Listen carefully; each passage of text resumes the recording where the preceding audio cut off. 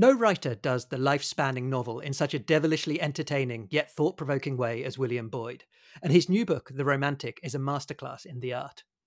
It follows the meandering, fortune-making and fortune-losing story of Cashel Greville Ross, who, sometimes through decisions of his own, sometimes through decisions of others, and sometimes through the kind of happenstance on which lives often turn, travels the world, embarks on adventures, and, crucially, falls in love, all across the 19th century.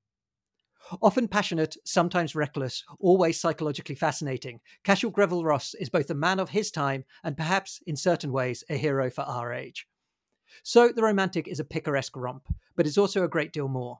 It's a meditation on the manner in which lives are lived and how our perceptions of events change over time. It's an investigation into how much control we have over the kind of person we become, or whether what's bred in the bone always outs in the flesh. And it's a reflection on why some lives come to be considered great and what such an analysis is really worth in the end. It's also one of the most fun reads I've had in a long time, and given the way things have turned over the last few years, that's not to be undervalued. I'm absolutely delighted to say that William Boyd joins me to discuss it today. William, welcome to the Shakespeare and Company podcast. Thanks so much, Adam. Very pleased to be here. I suppose what I'd like to begin with is this idea of the full life novel, because it's not the first time you've written a novel which does tend to encompass the entire life of the protagonist. So from sort of my recollection of your work, Any Human Heart, The New Confessions, Nat Tate, maybe Solo as well, all kind of seem to encompass more or less a sort of a birth till death or near death Yes. life of a protagonist. What is it about telling a story on that scale that appeals to you as a novelist? Well, it's something that I kind of stumbled across. My first whole life novel, as I call them, was The New Confessions in 1987. Mhm. And I wrote this fictional autobiography of a Scottish filmmaker that also is, in a way, a history of cinema. At the same time, his life encompasses the discovery and the development of cinema. And the reaction to that book was really kind of surprising to me. People thought it was an autobiography of a Mhm. real life person, and I suddenly saw a potential there that somehow fiction, and it was a total work of fiction, could be made to seem so real that people forgot, or readers forgot, it was fiction. And so, thus encouraged, I embarked on uh, thinking of another whole life novel. And I started. There was a critic who called Bernard Levin, very eminent British critic, who reviewed the book very well, and he said, hypnotized by the autobiographical form, I found myself riffling through the pages looking for the photographs. And I thought, aha, photographs, there you are. That's Mr. Trick there. And so I started collecting photographs, thinking I would write another whole life novel. And this was, 87 gave way into to the 90s. And I actually didn't use photographs in a novel until I wrote my art hoax, Nat Tate, Mhm. which is full of photographs and is a fake biography, a total work of fiction, but is tricked out with all the paraphernalia of a biography. And sure enough, people thought Nat Tate was real, and so the hoax was born and was, briefly successful.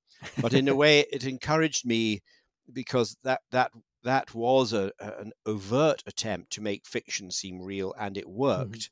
And that's, in a way, that's what propelled me into writing Any Human Heart in 2002, which was my next whole life novel. It was written in the form of intimate journals, but it has an index, it has an editorial presence.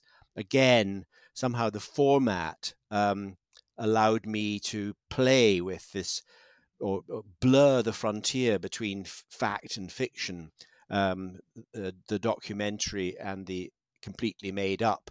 And I think it's in a way, as I've written more of them, and I've now written, two other long ones. Sweet Caress was after Any Human Heart, and now The Of course. Romantic. Um, I think the other thing I'm trying to do is show how powerful fiction is, and how, Mm. in a way, it's the best form for describing the human condition, better than biography, better than autobiography, better than history, journalism, the documentary, reportage. Something about fiction does the human condition better than any art form. And so this kind of caprice almost that made me start writing these novels has become something a bit more, zealous in a way. And I'm sort of trying to make a point that if we want to understand each other and the mysteries that are other people, then go and read a novel, read a good novel, of course, and you'll get some insight into this adventure we're all on. Mm. I'm really fascinated by the sort of I guess the psychological trick that happens with this kind of this whole life Mm. concept in a way, because even if we approach it as a reader, as I did with The Romantic, with in the full knowledge that it's a work of fiction, just to have it presented as if it's not does make you approach it in a different way as a reader, despite the fact you could say sort of coldly and rationally that Yeah. it's a novel and that it's a work of fiction. Yes, I think it's funny how that happens, and it was only the reaction to the New Confessions that made me see the potential in this, and of course, uh, in the Romantic, you have footnotes. Who Mhm. supplies them? Me. There's an author's note. There are even little drawings, little sketches, little plans, purportedly by Cashel Ross himself. And so, I think readers were very happy to be seduced by that kind of a playfulness in a way, and to surrender to the idea that he could have been real. And of course, he meets real people Mhm. in the novel, and he's present at real historical events. So the whole artifice, in a way, it almost effortlessly seduces readers into suspending their disbelief in a way, Mhm. and buying it, and saying, yes, he could have been real, or shall I Google this person that he's meant to have met? Um, who was the consul in Zanzibar in Uh-huh. 1857? It's a real person, and he's got Mhm. a Wikipedia page. So is this fiction, or what's going on here? But I think it's very seductive, and I think there are other things that happen as well. But the kind of playful artifice of it is something that I think readers uh, voluntarily succumb to. Mhm. Yes. I'd like to pick up on a lot of things you just said, actually, but just resting with this idea of whole life just for a little bit longer. You said, so your first sort of sally with this was the 1987, the New Confessions. And of course, that was, now we're talking, what, 35 years ago. Yeah. Um, does it change for you as a writer, depending where you are, let's say, on the kind of the arc of your own life, how you approach and how you understand the writing of a whole life of one of your characters? Well, yes, it does. Because when I wrote the New Confessions, I was in my early 30s. I was 34 or 35. Here am I now at the grand old age of 70, much to my shock. And of course, I've lived a lot more since I wrote that novel. I knew what it was like to live up to 35, but I couldn't imagine what it was like to be 50 or 60, or I tried to imagine what it's like to be 50, 60, 70. Now I've traversed these decades, I still have to imagine what it's like to be 80. Uh, Thank goodness. But of course, your own experience of life informs the whole life novel, and mhm, you see what you the author, have been through. Has a kind of bearing on the way you describe your characters as he ages in the way I aged. But it's so there is a difference. Obviously, Cashel Ross does things that I've never done, so I have to use my imagination. But there's no doubt at all that writing a whole life novel now at my current age is different from writing the New Confessions when I was just a young man. But it's interesting that I remember when I wrote Any Human Heart, which is I was 50 when I wrote Any Human Heart. The first letter I got was from a young girl, a teenage girl in Amsterdam, who somehow had read the book, mhm, and she said, "Now I know what it's like to be old. I can imagine my own old age, and I think that's another thing about the whole life novel. As a reader, even if you're a young person, you see this character age through the novel, and in a way you're on that journey with him or her, and it has a funny sort of bearing on your own life. I do think the response to the whole life novel is different from the response to an orthodox novel. Mhm.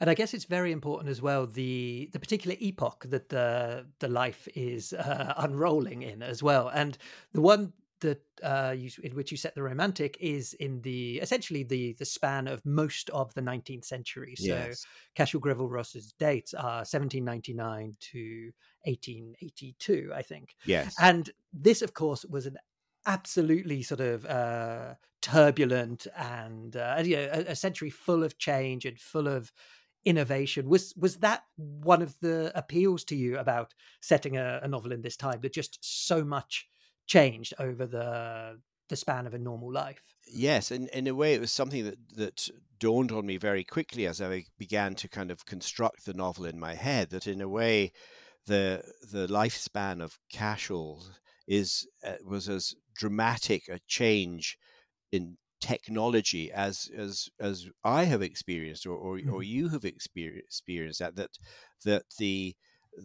monstrous development of technological change was overwhelming in the 19th century. You know, Cashel goes from coach and horses to express trains. It took 9 months for a letter to go from India to London in the 1820s. And then by the end of his life, there's telegrams and Mm. telegraphs. So it's almost like emails.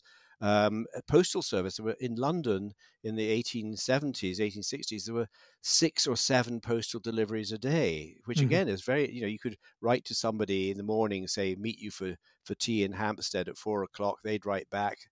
You choose a vet. It's quite extraordinary how that level of that technological revolution was as like the digital revolution Mhm. that we've lived through, and not to mention flushing toilets and and lifts and Mhm. escalators and all that sort of thing. So somebody who lived a long life like Cashel saw the most dramatic transformation Mhm. in in his life and his lifestyle and the countries he lived in. Um, I seed that in. I hope as subtly as possible that he makes a trip from Oxford to London in a coach and horse. It's advertised as only 6 hours. In fact, it takes 8 hours. At the end of the novel, he's getting the train down to Oxford for lunch, and he's back in London at the end of the day. I mean, that is shocking to a Mhm. 19th century person. It's a bit like us jumping on a low cost airline and going to Venice for the price of a pizza. It's these changes, and so the 19th century, in a funny sort of way, is very like the 20th, 21st century. Mm. And one of the things just connected to that, which I think makes it read so authentically in a way, is that these are shocking, dramatic changes, and yet Cashel lives them in the way that I think we lived these kind of changes. Like you and I recording this podcast remotely, Yeah. on webcam. Sort of even 5 years ago, that would have seemed quite an Yes. impossible feat.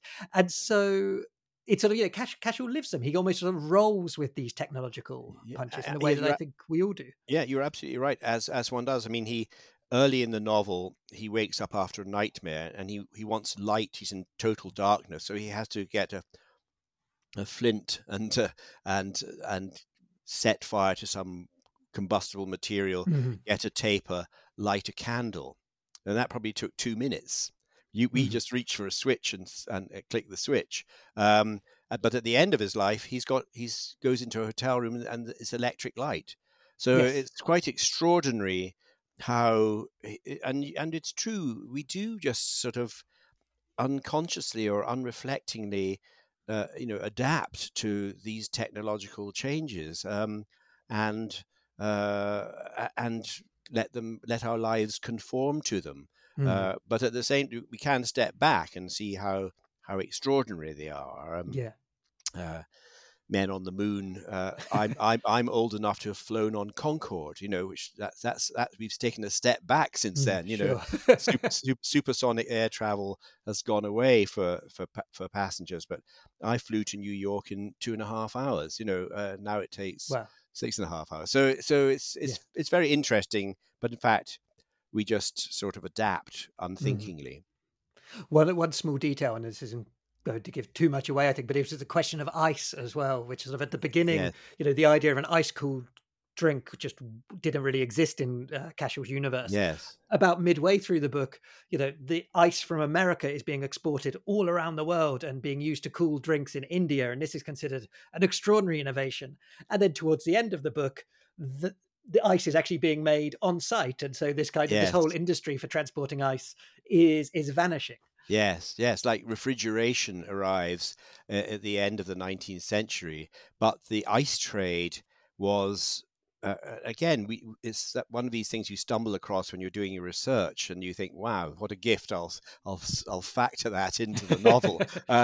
But it's true. I mean, they shipped ice all around the world, and of course, some of it melted, but they insulated it in such a way that ice from frozen lakes in Massachusetts was shipped to Calcutta and Bombay to chill your lemonade. And again, it's something that I've realized as I've written about the recent past or the slightly more distant past. In a funny sort of way, it's not that different. You if you had a mint julep, you could put a block of ice in it to chill it down, which we unreflectingly do now. But it's these are the nice things to add texture and add a kind of granular detail to the world you're trying to create. Let's talk a little bit about Cashel as a character, because he's such an extraordinary person to spend time with, and to sort of to see him evolve and to sort of watch his life take all these kind of extraordinary turns. How much was the character of Cashel shaped by all of these things we've just been talking about? The sort of the historical context, the geographical context, I guess the social and class context of his life, or did the kind of the elements of his character sort of spring to you sort of fully formed, and you were more, it was more a case of sort of dropping him into this time and seeing how he would develop as a result of it? Yes, I mean, I think it's the latter in a way, because very quickly, and the title gives the clue. Very quickly, I decided I wanted to write a novel about a character who was a romantic, who was temperamentally, and whose human nature was romantic. And I was inspired by the 19th century French writer Stendhal. Not much read in Anglo-Saxon literary circles these days, I think, but very read in France, of course, Certainly, and up there with Flaubert and Victor Hugo and Balzac as one of the great 19th century novelists. Stendhal, who I became very interested in, and he wrote an extraordinary autobiography called La Vie de Henri Brulard, which is a fake autobiography, very Boydian, and full of little drawings as well, which is why I've got little drawings in my novel as a kind of homage to Stendhal. But he described himself as a romantic with a capital R, and saw it as a kind of disease.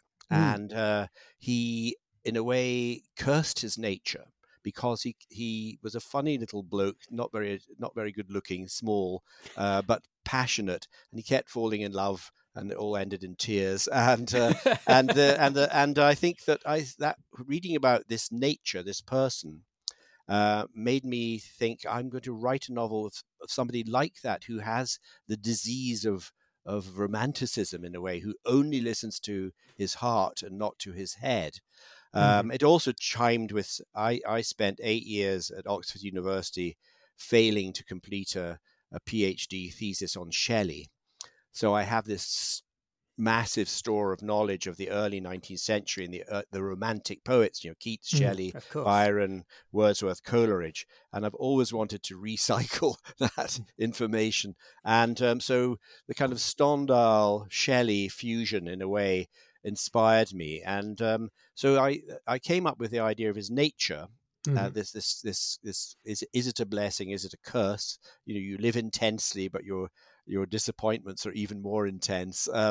And then I plonked him down in that era and sent him on his journey.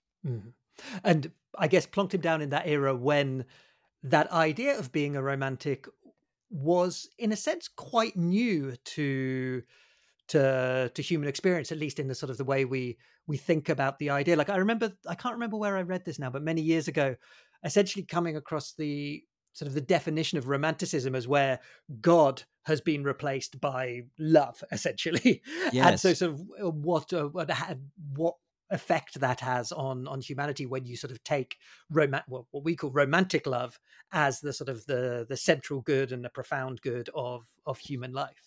Yes, and I think it was a slow burn. I mean, you can see even in Jean-Jacques Rousseau Mm. and La Nouvelle Héloïse, he changed the vocabulary of love.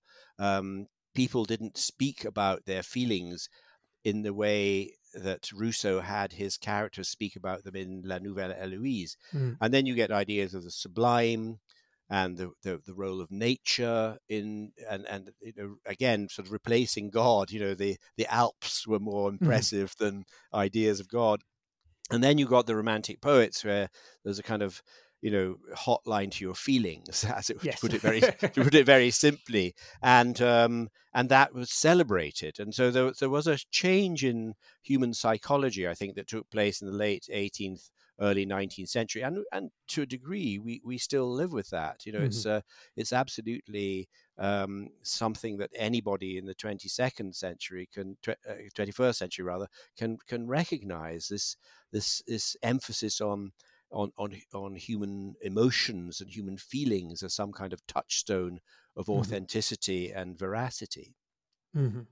You mentioned Stendhal as a sort of a source of inspiration for this, and I must admit I did think of it's Julien Sorel, isn't it, the Yes, protagonist of The Red and the Black, yes, as a sort of a sort of a living as in certain sense a parallel life to Cashel, particularly in this idea of him being something of what the French might call an arriviste, yes, somebody who kind of came from very humble backgrounds yes.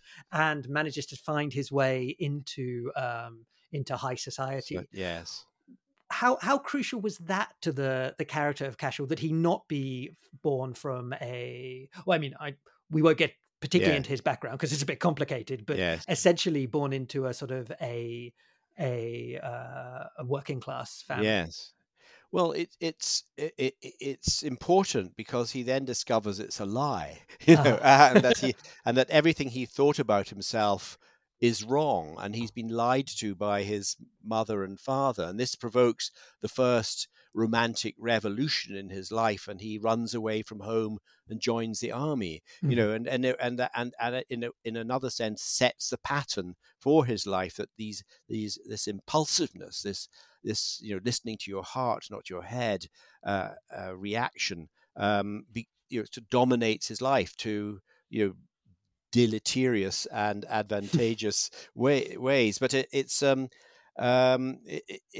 he is a sort of intellectual Mhm. because he becomes a writer, but he's many things. So he's a sort of everyman in a way. I think I would never have wanted to make him an aristocrat, and I wouldn't have wanted to make him a peasant either. Mhm. But he's a very much the coming man of the 19th Right. century. He's well educated. He has Latin and Greek. Um, he has good manners. He Mhm. knows how to behave in polite society, etc., etc. But he's not an elitist or member of an elite at all. And Mhm. so he is, in a way, a sort of modern figure. That sort of um, what would you say, bourgeois intellectual that we all are. And he's so that he does move through different social strata, and he has his ups and downs, and but in a way it's his brain power that is his best resource. Mm-hmm. And one of the questions which seems sort of central to the novel is embodied actually by a meeting he has in Paris with a Russian libertarian called Dmitry Karlinsky. Yes. And so Karlinsky is a proponent of this idea that a person's nature and character is formed entirely during the first 10 years of his life. And so Karlinsky says to Cashel, there's no escape. I'm sorry, you're Yes. stuck with it. And immediately afterwards, we have the short clause of the next sentence: Cashel disagreed. Yes. And that does seem to be the sort of the central tension to the novel in a way, I guess, like how much of our character is set in those early years and in very sort of quite dramatic early years for Cashel, Yes. and how much control we have over the person we ultimately become. Well, it's an unending debate. Wordsworth said the child is father of the man, and Right. I think my own feeling is that there probably is some fundamental core of your human nature, but I think we're a series of selves, and this is in a way what Cashel feels. Right. He doesn't want to be the person that was enshrined in his first 10 years because it was a lie. It was false. He was living a lie. And so the idea that he can never shrug that off is abhorrent to him. And so he refuses to accept this Russian intellectual's dogma and proposes another one, that actually you can evolve and you can change, and that your life's experiences make you a different person, good or bad, good experiences or bad experiences, that accumulated, getting of wisdom, if you like, changes the person you are, or allows you to control the fundamental person you are, if you're lucky. I mean, in Cashel's case, he doesn't succeed, but I think that my own feeling about when you think about yourself, I think about myself, and I feel I have changed as I've lived, as I've got older, and things have happened to me. And I actually have the evidence of that, because I started keeping a diary very early in my life, when I was 18 or 19, and I've kept one pretty much ever since. And it's interesting to me. It's not a great thought, but when I reread the diaries that I had written when I was 18 or 19, I did not recognize myself. If you'd said to me today, what were you like when you were 18, 19, 20? I was easygoing, a bit lazy. Not a bit of it. The diaries are evidence of a sort of tormented, angry person, angry at myself. I'm constantly insulting myself in these diaries. You fool, you idiot, and so if I hadn't kept the diaries, memory, which is the most unreliable source for your own history, would have been completely wrong. I was a rather romantic person, aged and full of spontaneity and making mistakes and impulsiveness, so that's, I think, what made me believe this idea that somehow we are a succession of selves rather than one self. I can't prove it, but my own experience sort of underlines it, and that's very much the theme of Any Human Heart, because yes, Logan Mountstuart, the character of that, has the same belief. He thinks he's not the same person in his 70s as he was in his 20s. And I feel very much the same. Yeah. Although the crucial question that I might pose back to you, and which we'd also kind of pose to Cashel, I think, as well, is not do you recognize yourself in the diaries, but might the people who know you recognize you from today in you from those diaries? Because I think one of the difficulties that Cashel has, there's a moment where he's trying to write his autobiography, is that in fact to encapsulate one's own life and to understand one's own life as a whole, I think you sort of, at the moment, the way you term it is something like to apply a particular ontology to one's own life and one's own experience. is actually, I mean, I think for a lot of us, a sort of almost impossible task. Yes, and that line of Robert Burns, if we could see ourselves as others see us, Right. it's and one of the few aphorisms I have come up with in my writing life is the last thing you know about yourself is your effect, and I think that's very Mm, true. I mean, we are bound in with our own self knowledge and self awareness, and very often you'd be very surprised at how other people perceive you. mhm. And Cashel, while he's writing his attempting to write his autobiography, he asks his close associate Ignatz and gets completely contradictory Yes. evidence about his behavior and his demeanor. So it's no use at all. But I think that I think that's true. I mean, one's own perception of oneself is often something intensely private, Mhm, and it doesn't necessarily conform with the public face that you present to the world. mhm. We've mentioned that you bring in a lot of sort of historical facts from the 19th century, a lot of historical events. So Cashel is at Waterloo. He goes to work for the Honourable East India Company. He, as you mentioned, meets the Shelleys and meets Byron. One thing that really struck me, and I have a cursory, I'd say, knowledge of this period of time, and the book rang very authentically and very well researched to me. How do you go about researching such a book, which takes place over such an immense period of time? And secondly, once you have done your research, or when you're in the process of your research, how bound to that research do you feel as a novelist when constructing the life and the adventures of Cashel? Well, it's very important because I think I am a realistic novelist, and in the novel I'm constructing a world peopled with, I hope, three-dimensional characters, and so all the work I do, as it were, behind the scenes, is to make that seem totally authentic and Mhm, totally plausible. And I do have a huge amount of research, and I buy books, I read books, I use maps, I use photographs a lot as well. But you actually end up discarding 95% of it mhm, because otherwise the book would become unwieldy and boring. And what you're looking for as a novelist when you're doing research is the opposite of a scholar or an academic or a historian. You're looking for some nugget of information that will have to mix the metaphors, a ripple effect through right. the book.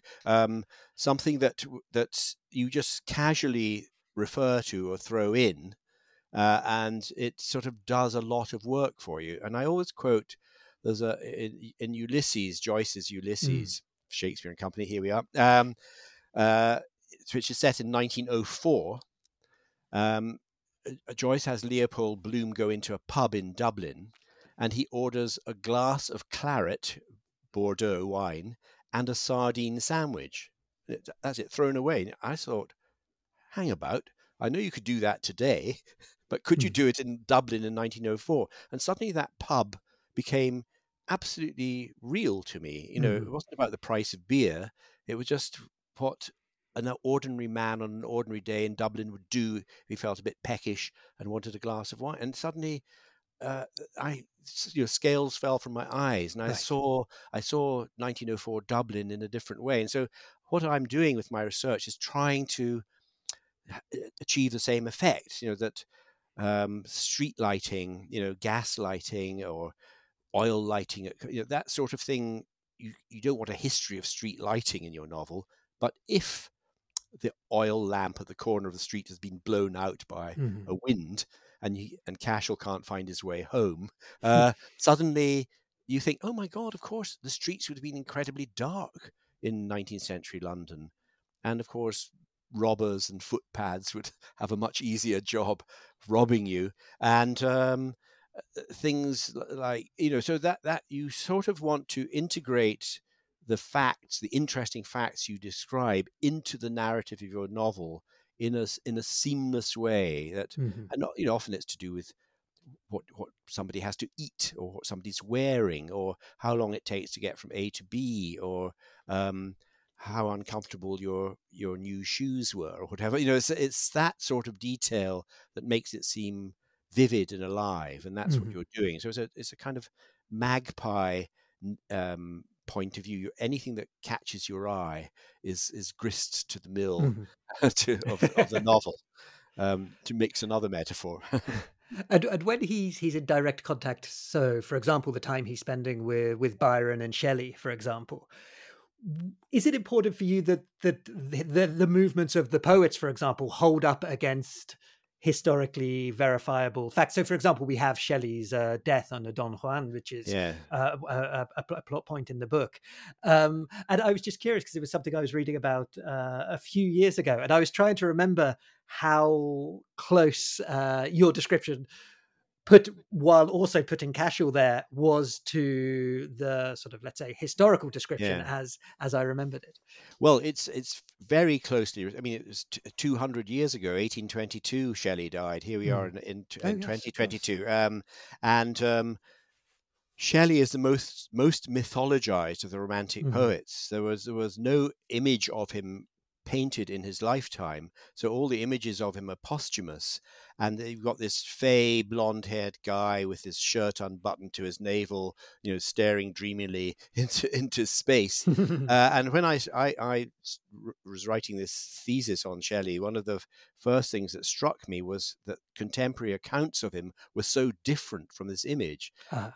Byron's young mistress, Teresa Guccioli, wrote a very good description of Shelley in 1822 or 1820 when she met him, and she said he was very tall, which for the 19th century was significant. Mhm. He had very bad skin, so clearly he had a lot of acne in his youth. He had incredibly uneven teeth and slightly stooped, but with perfect manners. And Huh. suddenly, the image of Shelley that had been presented over the last 200 years was brushed to one side, and I thought, here's a gangling, acne-ravaged old Etonian, and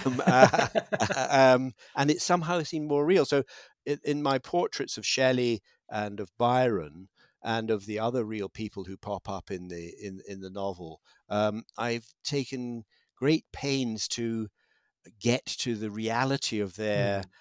their personality and their look, and to demythologize all the time. And I think Mhm. that I've done a lot of research.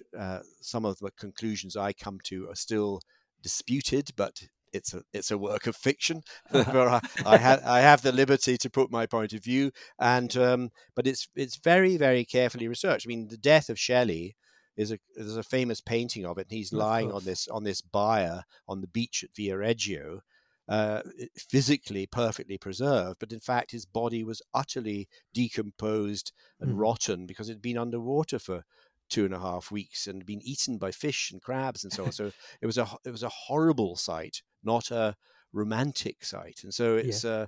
so I just again like to undermine and be realistic about these Mhm. things. And in the court, and it's a little corrective to the myth.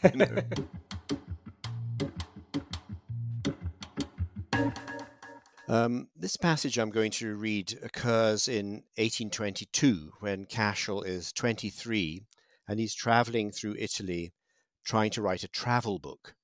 And he meets the Shelley household, the household of Shelley, the poet, and his wife, Mary, and their child.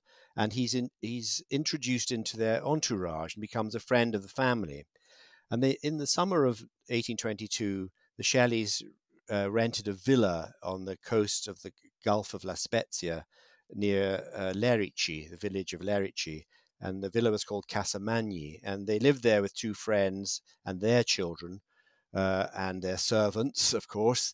And Cashel, from time to time, would visit them, and he would row over from Lerici, where he was staying in an inn, and spend the day with the Shelleys and the Williamses, who were the other family. And this is an account of uh, one particular day when he rose over unannounced.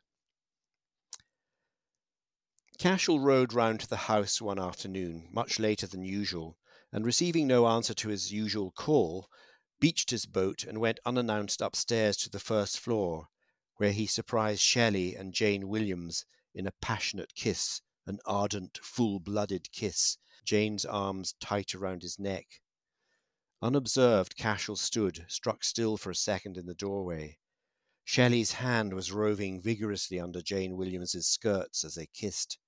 Cashel stepped back quietly into the shadow of the landing, but he was instantly aware that Shelley had now seen him. Their eyes connected. Cashel raised a hand, a simple gesture that he hoped was eloquent, as it was meant to convey so much. Yes, I saw what I saw, but I do not judge, and I will tell no one. Then he disappeared quickly down to the beach. Once there, he shouted again, lustily, and beat upon a doorpost to announce his specious arrival. Shelley called down to him, and Cashel came up to the terrace to find them both at opposite ends of the long table where they dined. He ignored their evident tense fluster and chatted breezily about a near miss with a fishing boat that had occurred as he'd rowed his way over. Then, 2 nights later, Mary Shelley miscarried her 3-month fetus and nearly died. It was a tumultuous and highly dangerous situation by all accounts, with Mary suffering copious bleeding, and only the quick thinking of Shelley, who had plunged her in a bath of iced water, had managed to save her life. But the shock and deep dismay could not be dispelled, and all the apparent harmony in the household fled for good. Cashel missed all the drama as he'd gone back to Pisa, not confident he could maintain the clever act that he was now required to deliver after what he had seen, particularly regarding decent, honest, ignorant Ned Williams. In any event, he had to visit his bank for more funds and needed to retrieve his mail from the poste restante. When he returned to Lerici towards the end of June, everything had changed. Claire Claremont was now staying in the house, and when he quietly suggested a morning swim, she said it was too hot for swimming now. True enough, the June sun was scorching and relentless, but he knew that wasn't the reason. Mary Shelley was now a semi-invalid, mourning another dead child. Only the Williamses were congenial. They were Ned, Jane, and Cashel to each other now, but the coldest welcome he received was from Shelley himself. Cashel was on the shore outside the villa, preparing to row himself back to Lerici, when Shelley approached him. Cashel imagined he was going to give him a helping hand to shove the boat out into the lapping waves, but he was immediately aware that Shelley's countenance was stern and hostile. "What is it, Shelley?" Cashel said. "Is there a problem?"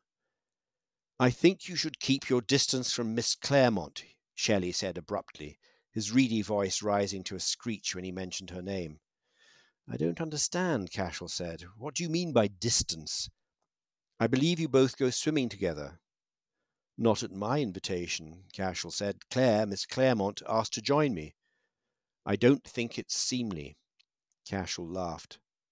"I assume that's an attempt at humour," he said dryly. "You, of all people, giving advice on what's seemly."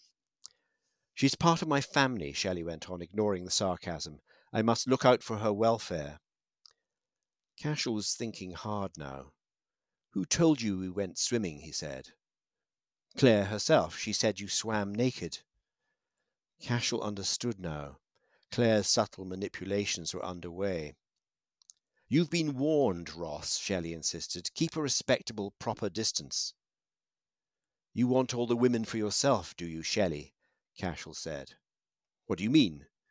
"First there's Mrs. Williams. As you know, I witnessed your unusually fervid embrace, and I've read Miss Claremont's letters to you. And you already have your wife, so Mary, Claire, and Jane, all for Percy Bysshe." Shelley had coloured markedly at this, his sun-mottled skin darkening as the blood flushed his features. He was about to speak, but Cashel held up a hand to stop him. "I'll hear no more of warnings from you, sir," he said. "Miss Claremont is a mature young woman, and indeed a free agent. She may see whomever and do whatever she wishes." Cashel paused. "If we choose to swim together, then we shall, and damn you for your insolence." They looked at each other for a second or two in silence.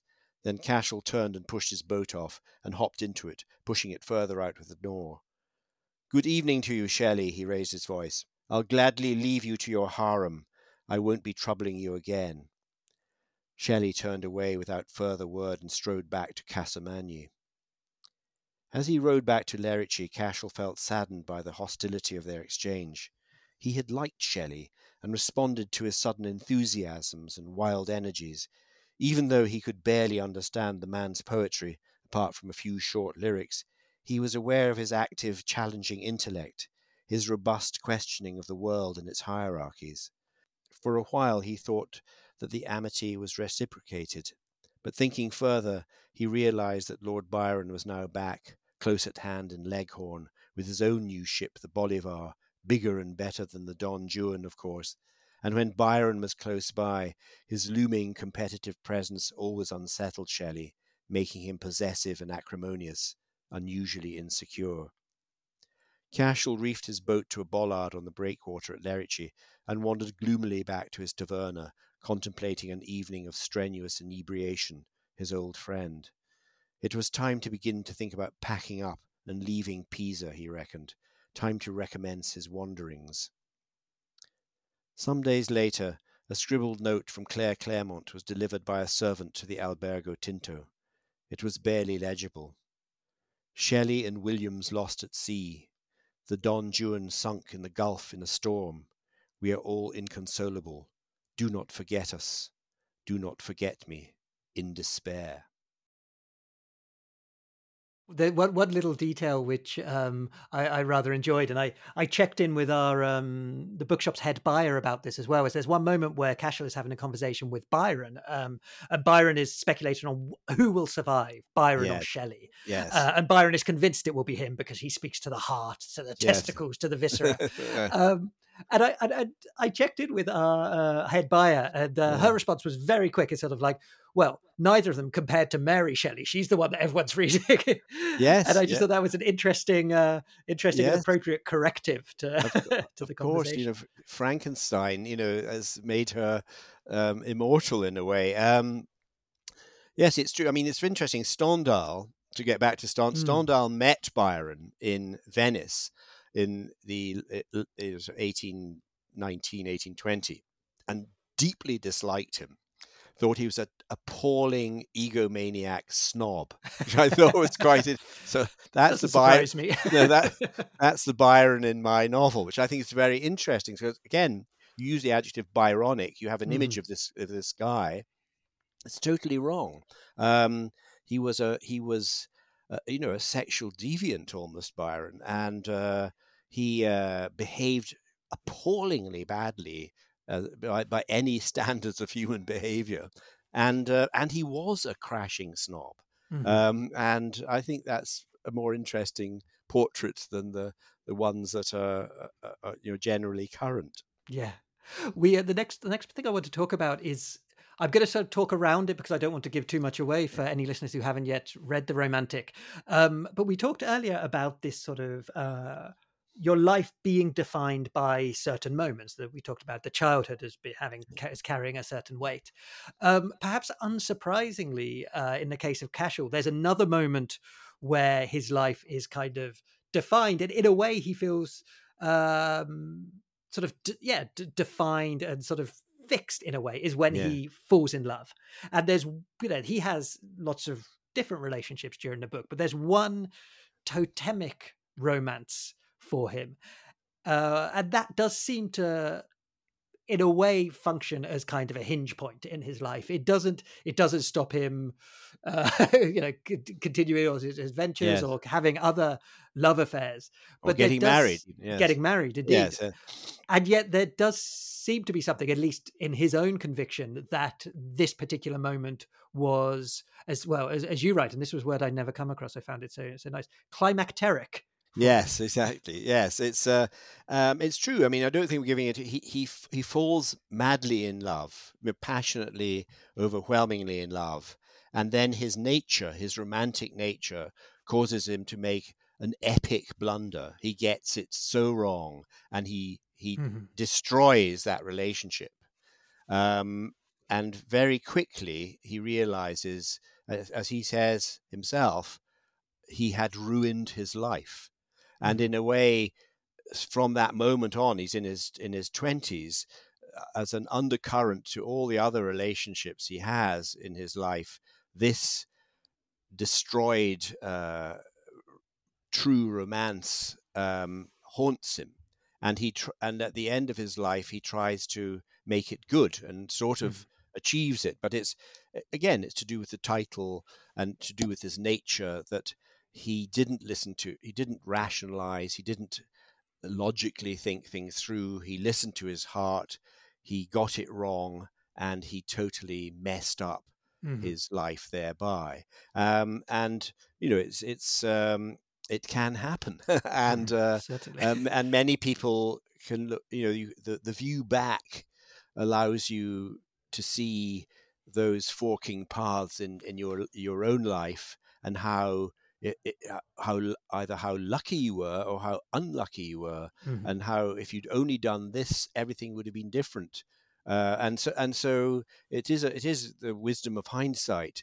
But of course, at the moment, you react as a human being, whatever kind of human being you are, and sometimes it's disastrous. And Cashel, almost within weeks of this mistake, this crucial error he realizes that he's done something cataclysmically wrong, and it will affect his entire life thereafter.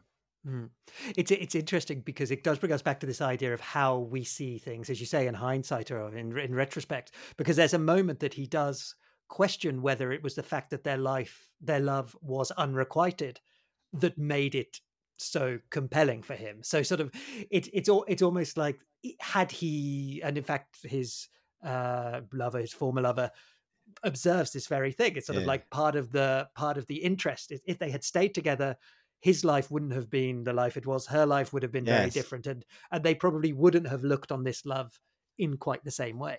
Yes, I think that's true, and I think it's a kind of potent counter argument in the sense, and Cashel's arguing with himself and saying that possessing something may not be the be all and the end all. It's something out of reach that is more empowering or more invigorating than having something that is there. And there's this myth that I quote from Dante's Inferno, that the two lovers, Paolo and Francesca, who were actually murdered. It was an illicit love. They were murdered, but their circle of hell is to see each other all the time as they're whirled around by these incredible winds in their circle of hell. But they can never touch. They can never be with you. And Cashel begins to see his own life as a kind of version of Paolo and Francesca in Dante's epic poem. But I think at the end, not giving anything, he does get some sort of catharsis, some sort of resolution, and some sort of serenity is arrived at. But there's no doubt that he realizes, as Stendhal realized, that his nature was a curse at that stage, and he messed everything up irrevocably. Yeah. We are running out of time, and you just said that a moment ago. You said at the end, not giving anything away, and I would like to finish with the end while also not giving anything away. So I'm going to sort of present something to you and just let you talk about it however much you feel comfortable without ruining anything for our readers. But obviously, this is a whole life story, and we follow Cashel to the end of it. And I don't know exactly what I was expecting with Cashel's demise, but there was something in the way in which it happens and let's say the space it occupies on the page, which was so startling to me as a reader, and yet felt so sort of authentic as well at the same time. Like sort of, I think I was expecting sort of, maybe several pages as sort of as life left him, and that isn't what we get. And I think that must be tempting in a way, once you've written 400, 500 pages of somebody's life, to just linger on that moment when that life expires, and you don't.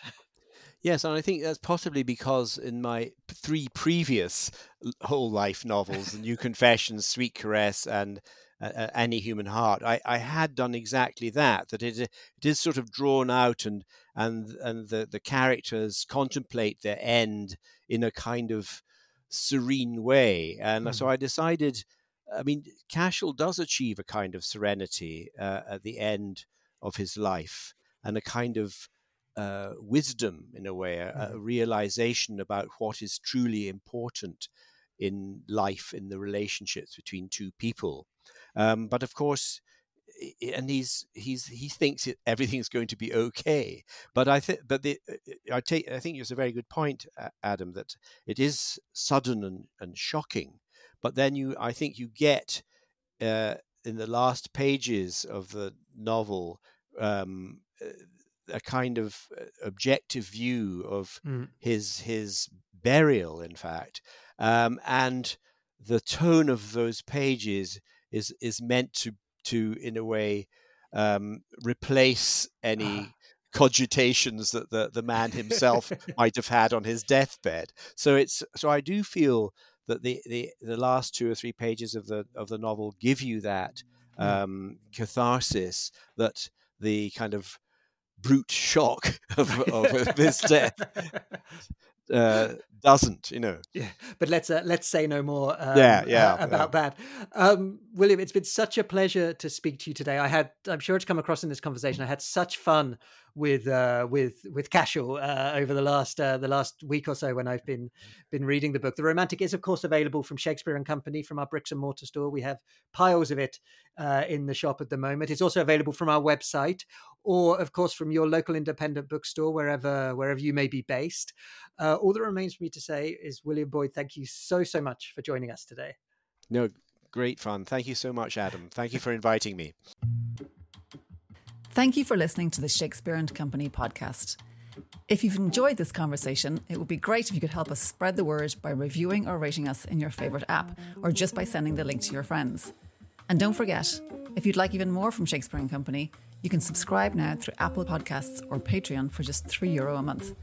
Links to both are available in the show notes to this episode. Production of this podcast is all done in-house here at Shakespeare and Company, Paris. All music is by Alex Fryman, whose album, Play It Gentle, is available to buy or stream wherever you listen. We'll be back soon. Until then, take care, and thanks again for listening.